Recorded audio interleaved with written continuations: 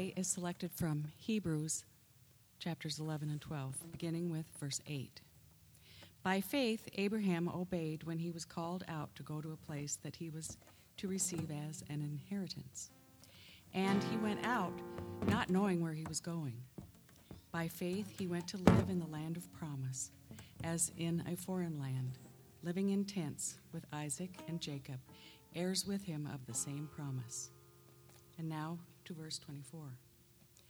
By faith, Moses, when he was grown up, refused to be called the son of Pharaoh's daughter, choosing rather to be mistreated with the people of God than to enjoy the fleeting pleasures of sin. He considered the reproach of Christ greater wealth than the treasures of Egypt, for he was looking to the reward. By faith he left Egypt, not being afraid of the anger of the king, for he endured as seeing him who is invisible. By faith he kept the Passover and sprinkled the blood, so that the destroyer of the firstborn might not touch them. By faith the people crossed the Red Sea as on dry land, but the Egyptians, when they attempted to do the same, were drowned. And now to verse 32. And what more shall I say? For time would fail me to tell of Gideon, Barak, Samson, Jephthah, of David and Samuel and the prophets, who through faith conquered kingdoms, enforced justice, obtained promises, stopped the mouths of lions, quenched the power of fire, escaped the edge of the sword, were made strong out of weakness, became mighty in war, put foreign armies to flight. And now to verse 39. And all these, though commended through their faith, did not receive what was promised, since God had provided something better for us, that apart from us they should not be made perfect. Hebrews 12, verse 1.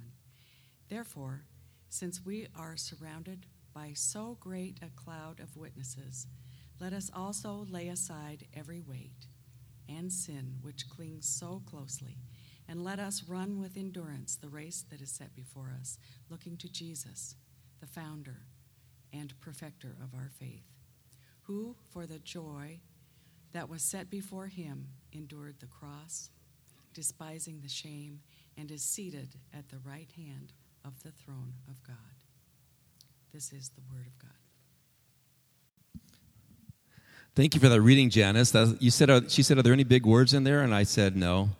But I kind of lied, didn't I? Jephthah, you did that very well. Yeah. In that famous chapter of the Bible, commonly called the faith chapter, we have the recitation of an ancient story which started clear back with Abraham, when God called a people and God made promises and brought rescue to them, and the story of the many people throughout the centuries which had given shape to the story of Israel and then ultimately gave shape to the story of Jesus. This story that takes generations to tell was important to be told there at that day. And there's a reason why I want you to think about that story, even though we won't study each part of it. I just want you to get a feel for the way in which the story that involves followers of Jesus involves a story which began long before Jesus came on the earth. In fact, that is the story which the Bible basically tells. Where does this quote come from? I wonder what sort of tale we've fallen into. I wonder what sort of tale we've fallen into. These are famous words from a well-known novel, which, of course, if it's a novel, nobody would know it. But since it's been turned into a blockbuster movie, chances are you do, and I'm going to give to you a huge hint. The man who said this was a hobbit. That kind of narrows it down, doesn't it? Yeah. It's from The Lord of the Rings. The man who said this was not Bilbo Baggins, was not Frodo Baggins. The man who said it was a man named Samwise Gamgee. Frodo's servant, really. The guy who behind the scenes just gives the encouragement and the help, and the one without whom Frodo would never have succeeded in his journey. Sam said it in a conversation with Frodo just before they entered the tunnel of Mordor. In the trilogy, this conversation occurs near the end of the second book. Now, in the movie, I think it's placed at a little bit different point in the story. In any case, by the time Sam and Frodo have this conversation, they are much wiser than they were in the first few hours of their journey out of the Shire. You may recall that back then, they were immature and ignorant, whistling on their way, having no idea of the immense and dangerous adventure that they were beginning with their friends, Merry and Pippin. Have you seen this movie? Okay, good. Very good. Read the books. But now, far along into the story, their eyes have been opened. They had come to realize that they were part of a story which had begun long before that they were born, and one in which danger and the consequences of which were far greater than they had originally imagined. They'd already seen more death than they could hardly stomach, and they were almost certain their own adventure would be futile. And so here's Sam talking to Frodo. Gollum is nearby. Unknowingly to them, he's leading them into a trap where they will go into Shelob's lair, where he hopes that they will be killed so he can steal back the ring. Sam has no idea how difficult the tale is beginning, but he stands there. They pause by the tunnel there, entering into Shelob's lair, and he says, I wonder what sort of tale we've fallen into. It's a rather haunting question, isn't it? What sort of story had they fallen into? For that matter, what sort of tale, and this is the reason why I bring it up, what sort of tale have you and I fallen into? What is the tale that we are a part of? Is there an overarching tale that governs the universe, or is life merely a random result of mathematical probabilities? Are we merely a speck of dust in the shoebox of the universe? Is there a tale at all? And if there is, what kind of tale is it? This question dominates the thinking of scientists and philosophers, of religious people and spiritual seekers and thinking people of all ages. We live, we love, we die. Is there any meaning to it? Any purpose to it? What sort of tale have we fallen into? Maybe Macbeth had it right in the famous words of that Shakespearean play. Life is a tale told by an idiot, full of sound and fury, signifying nothing. Do you remember that? Was he right? Was Macbeth right? From a purely scientific point of view, Macbeth's conclusion seems virtually inescapable. After all, many scientists believe that the universe began with an accident and will end up the same way. We can't help but wonder, if the universe is merely a random accident, who is to say that any of our lives, have any ultimate meaning? Is there any intrinsic morality if the whole thing began with a bang and will likely end with a whimper? Thinking people ask these questions. Now, despite the speculation of scientists or philosophers, most people simply are not content to live in a story which means nothing. We want a tale that matters. We want a universe that means something, a life which matters. We want this story somehow to make sense. Is that just wishful thinking on our part? No, it is not wishful thinking. Not if we embrace the story of the world which we find here in the Bible. For as we began to discover last week, embedded in the Scriptures is a story which I believe best answers the longings and the desires buried deep within the human heart. We ask, why does the world exist? The Bible gives us an answer. Everyone asks, why is there such a strange mixture of beauty as well as horror in this universe? The Scriptures give us an answer to that question. We ask, what went wrong with the world? And the Scriptures provide a solution to that. How can it be fixed? And where in the world is this world headed? These are the ultimate questions of every human life, and the scriptural story gives to us its answers to that question. It's a story which is foundational to our lives, which ought to shape our lives, and which is in fact why we gather on Sunday mornings to be reminded of that story, because it is the story which ultimately matters. I'm trying over the course of these couple of weeks to give you an overall bird's eye view of this great and beautiful story, this wonderful tale which you fell into when you breathed your first, when the doctor spanked your bottom and you took a breath, right?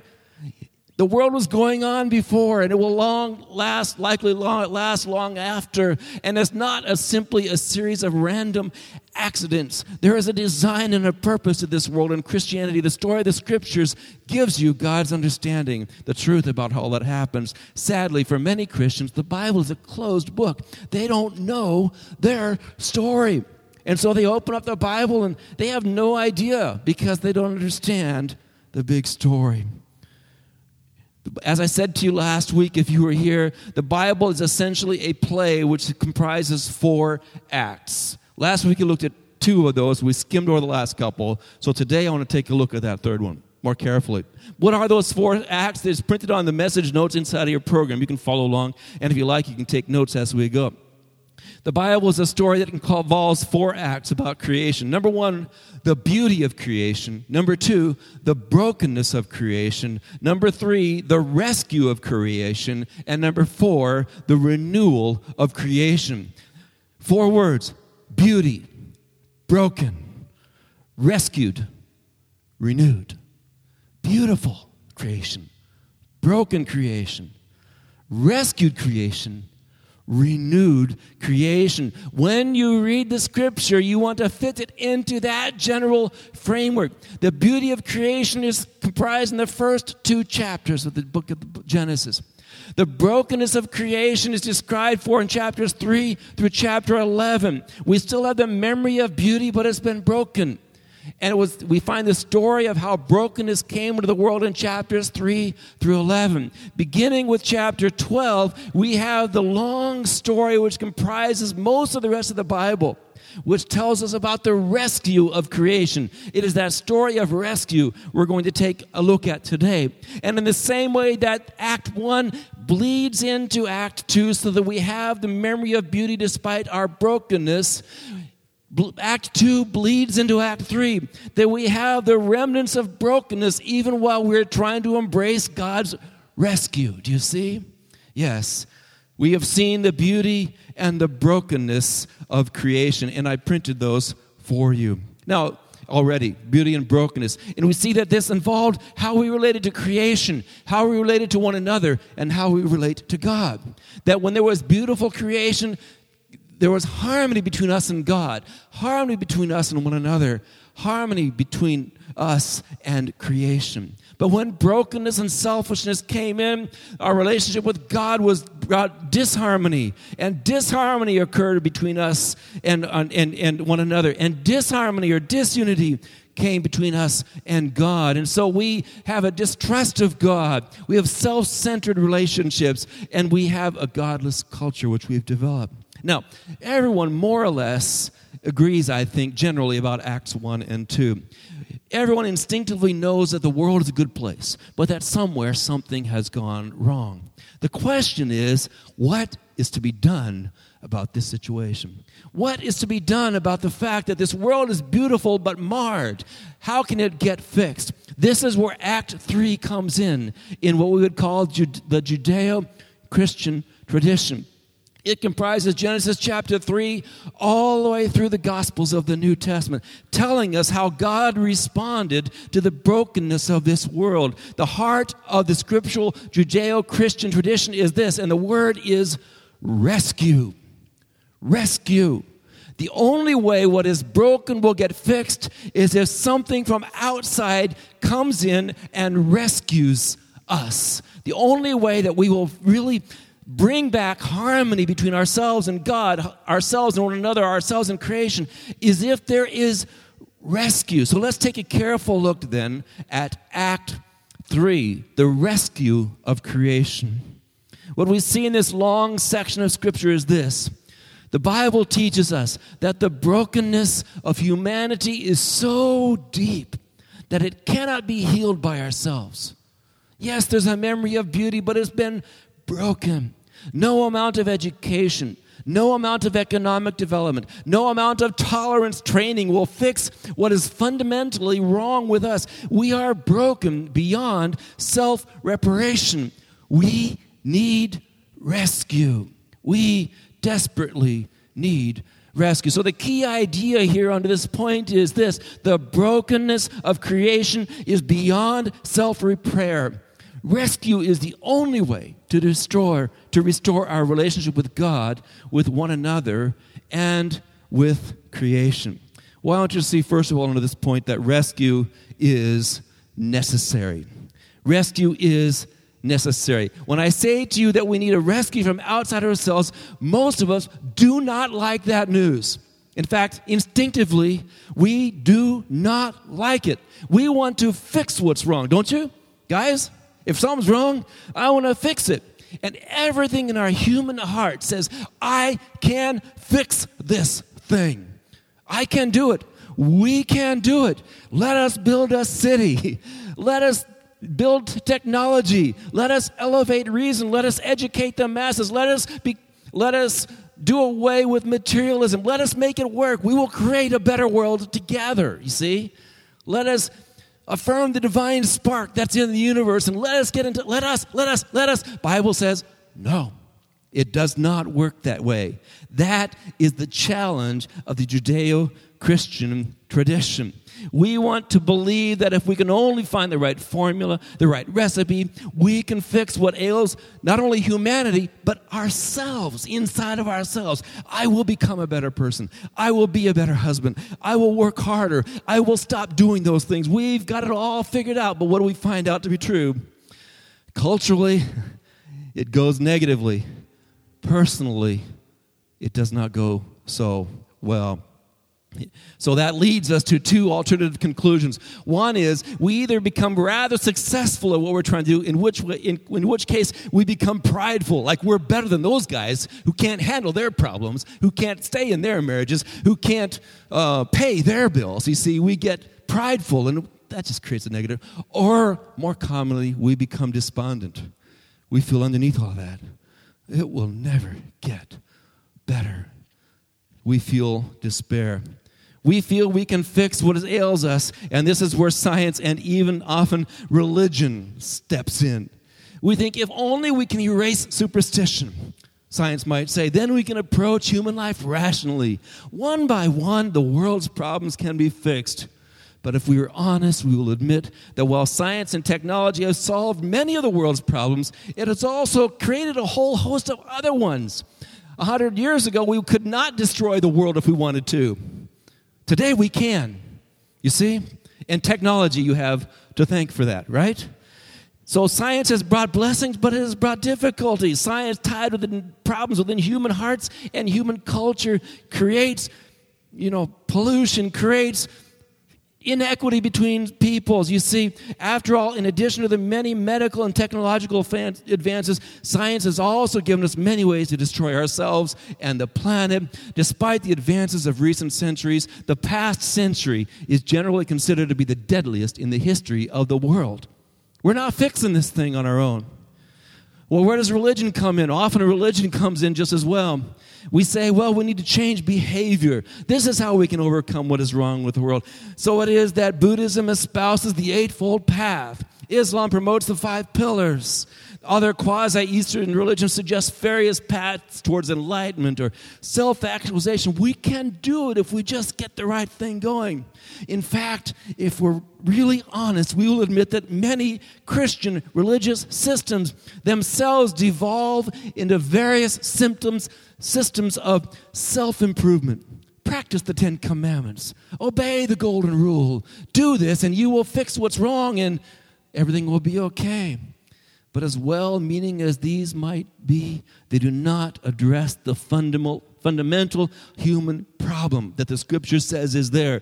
We need rescue, a solution outside of ourselves. At the heart of our tradition is a basic conviction. Rescue is what we need, and thank God, rescue is what God has provided. God has come in to rescue us out of this condition. Yeah. Act 3, you see, is divided into a few parts. It's divided into the parts of Israel's view and the resurrection as it related to Jesus. We'll look at these two parts in the time. As we do, we will see 2 important facts about rescue. You can jot them down. And what we want to see is that not only is rescue necessary, but number 2, rescue is provided by God. Rescue is provided by God. And then thirdly, rescue is received by faith. By faith. All these things in that hall of fame were mentioned. So let's talk then about this Act 3, the rescue of creation. I said there were two parts, and the first part we might call this Israel and the Old Covenant. This is a part which starts in Genesis chapter 12. And if you recall, we saw that Genesis chapter 3 through 11 shows how all of the world had become negative towards God. And then we see into the midst of that God goes to a pagan man in the middle of a land named Ur. His name was Abram. And in Genesis, and if you have your Bibles, want to follow along on some of these texts, you're welcome to. The Hebrews text I simply use as a way of helping us to see the overall picture, but it does say there as well. In Hebrews chapter 12, in Genesis chapter 12, now the Lord said to Abram, go from your country and your kindred and your father's house to the land that I will show you, and I will make of you a great nation, and I will bless you and make your name great, so that you will be a blessing. I will bless those who bless you, and him who dishonors you I will curse, and in you, God, all the families of the earth will be blessed. And so in our text for the day in Hebrews 11:8, by faith, Abraham obeyed when he was called to go out to a place that he was to receive as an inheritance. And he went out, not knowing where he was going. By faith, he went to live in the land of promise, as in a foreign land, living in tents with Isaac and Jacob, heirs with him of the same promise. Yes, we see that God, first of all, Abraham and the covenant. You can jot this down. Abraham was childless. God called him. Abraham responded in faith. God blessed Abraham. You see? That's what that story is telling. That God came into this world in prehistoric times, virtually, some 4,000 years ago. And he found a man named Abram. And he said, I'm going to begin a rescue operation through you that will bless not only your family, he was childless at the time, but all families of the earth. And so Abraham followed. And so the book of Genesis tells us how Abraham went. And then later in Genesis 15, the Lord made a covenant with Abraham. And he said to him that he would provide for him a son. And so God provided him a son miraculously when he was 90 years old, well beyond the period of, or 99 years old rather. And his wife was 90 years old and well beyond the age of childbearing. We see that the Israelite people looked back to God having brought rescue to them through the one man, Abraham, to whom was born Isaac, to whom was born Jacob, to whom were born the 12 sons, Reuben and Issachar and Simeon and Judah and Dan and I don't know all 12, but there are a lot of them, ending up with Benjamin, and that God had brought them and called them. You see, what began to happen was not that Abraham began to seek after God, but that God began to seek after Abraham. He said, come here, Abraham. And Abraham had to look beyond the futile nature of his condition, that they had no children, which is a tough thing in any life, but especially in those days. And the Bible says, and Abraham believed God, and it was credited to him as righteousness. That Abraham responded in faith. It wasn't a perfect path. He made mistakes along the way, a lot of them, as we all do. But God had called him. God had brought rescue. Rescue was provided by God. Abraham, of course, you see, needed rescue. He had no children. Rescue was promised to him if he would obey, and Abraham obeyed God. You see, that's how he received it, by faith. Well, as the story continues, we find that Israel has grown to be a great nation, and Egypt, which had been providing safety and salvation to Israel, now became its source of slavery. And they were now enslaved in the land of Egypt, and they were stuck, and it was not going to get better. And so we see that in the book of Exodus, God calls another man. His name was Moses. And Moses became the one through whom the people of Israel would what? Get rescued out of Egypt and brought into the promised land. So what we want to see is that Israel and the covenant. Secondly, Israel was enslaved. God rescued them. God gave them his law, designed to restore harmony with God and with one another and with creation. But Israel broke God's law and suffered exile as a result. You see, God brought them, and so we see in Exodus that Moses goes back, and Moses says, oh, there's so much in these stories, so much. I hope you read them someday. The book of Genesis and the book of Exodus are not boring books. And don't just think about all the people who die. Think about the story that's being told. A story of beauty and brokenness and rescue initiated through Abraham and then through Moses. And so Moses takes them out of Egypt and leads them to say that I am the Lord over all the earth. God wanted not just for Israel to know, but for Egypt to know as well that God was in charge, that God was the one who would rescue his people. And he brought them up to a mountain on Sinai, and there he gave to them his covenant, where he established his relationship with them. He said, I've already rescued you. Now I want to be your God, and I want you to be my people. Will you agree to this covenant? And they said, yes, all that the Lord commands, we will do. We see the same thing was true for them. They were hopelessly enslaved in Egypt. They were never going to get out unless God brought rescue. And God did. God brought Moses, and through Moses, these great miraculous signs were done. So they stood before a river, and God opened up the river and made a way for them to walk through on the other side. And so this very early song of Israel, of actually Moses' sister Miriam, I will sing unto the Lord, for he has triumphed gloriously, the horse and rider thrown into the sea. They set it on the other side of the Red Sea, as they saw how God that had brought them to a place of impossibility, only to show his power, so that he could be praised for what he had done. Their freedom was not something they did themselves, but God granted to them, and they simply need to walk across in faith on the path God had given. I'm a little excited about this, aren't I? It's so true.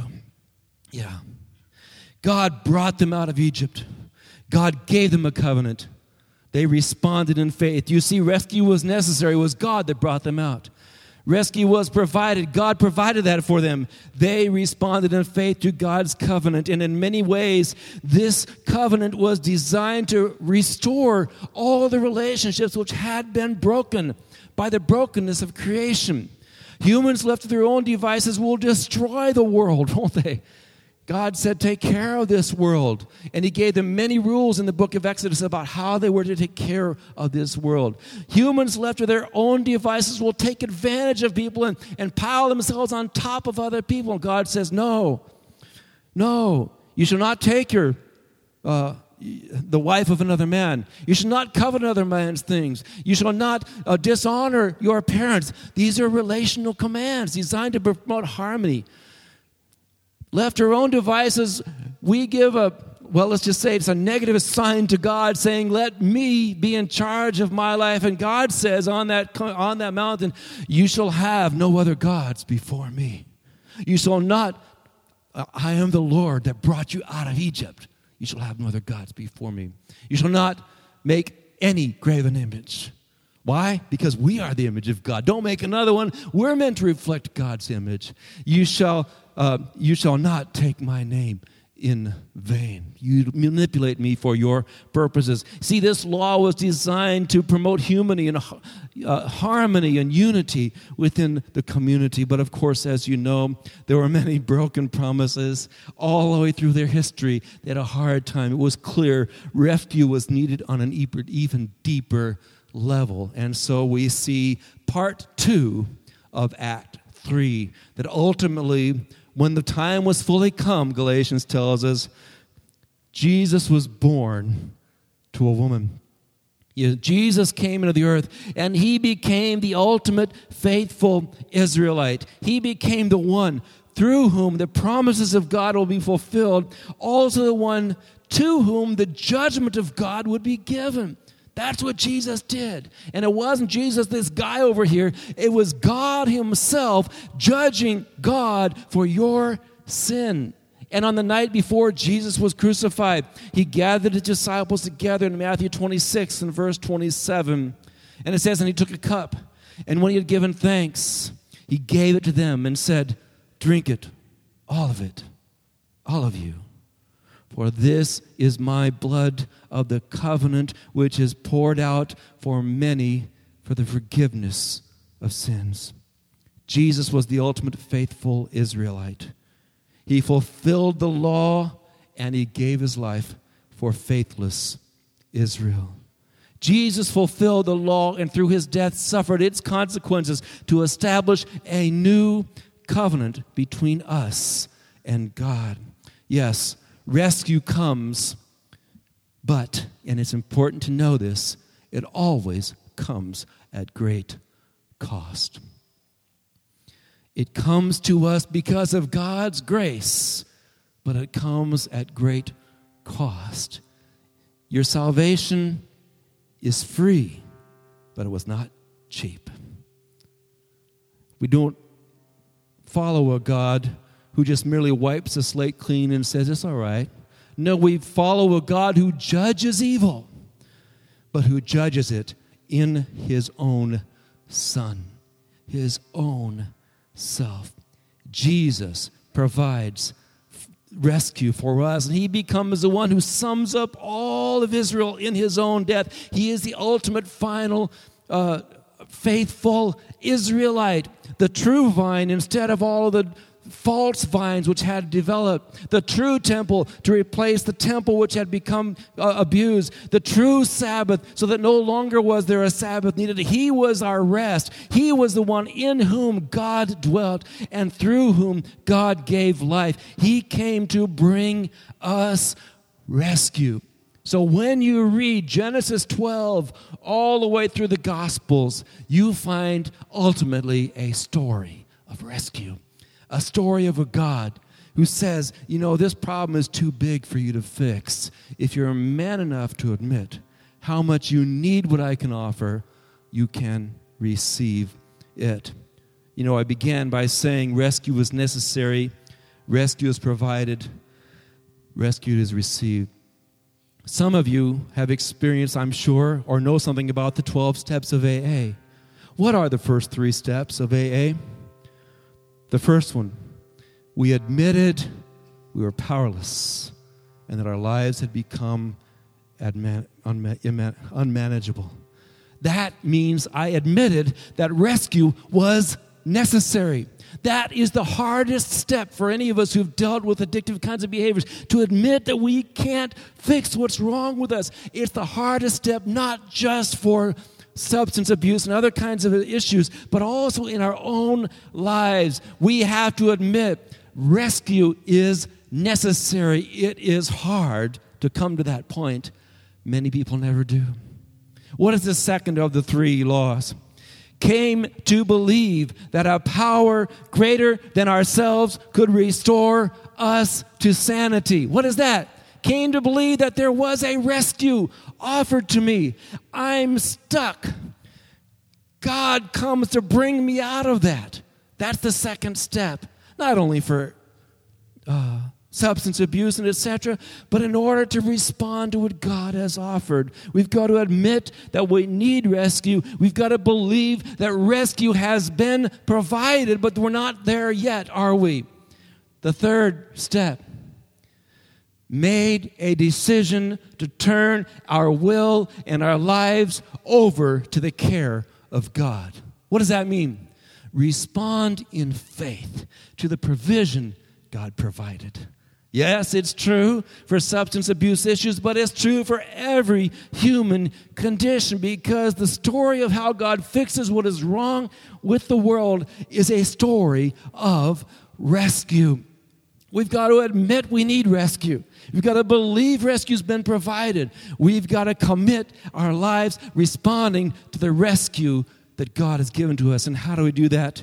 We do that by the words of that great chapter which Janice read for us earlier, by faith. Faith.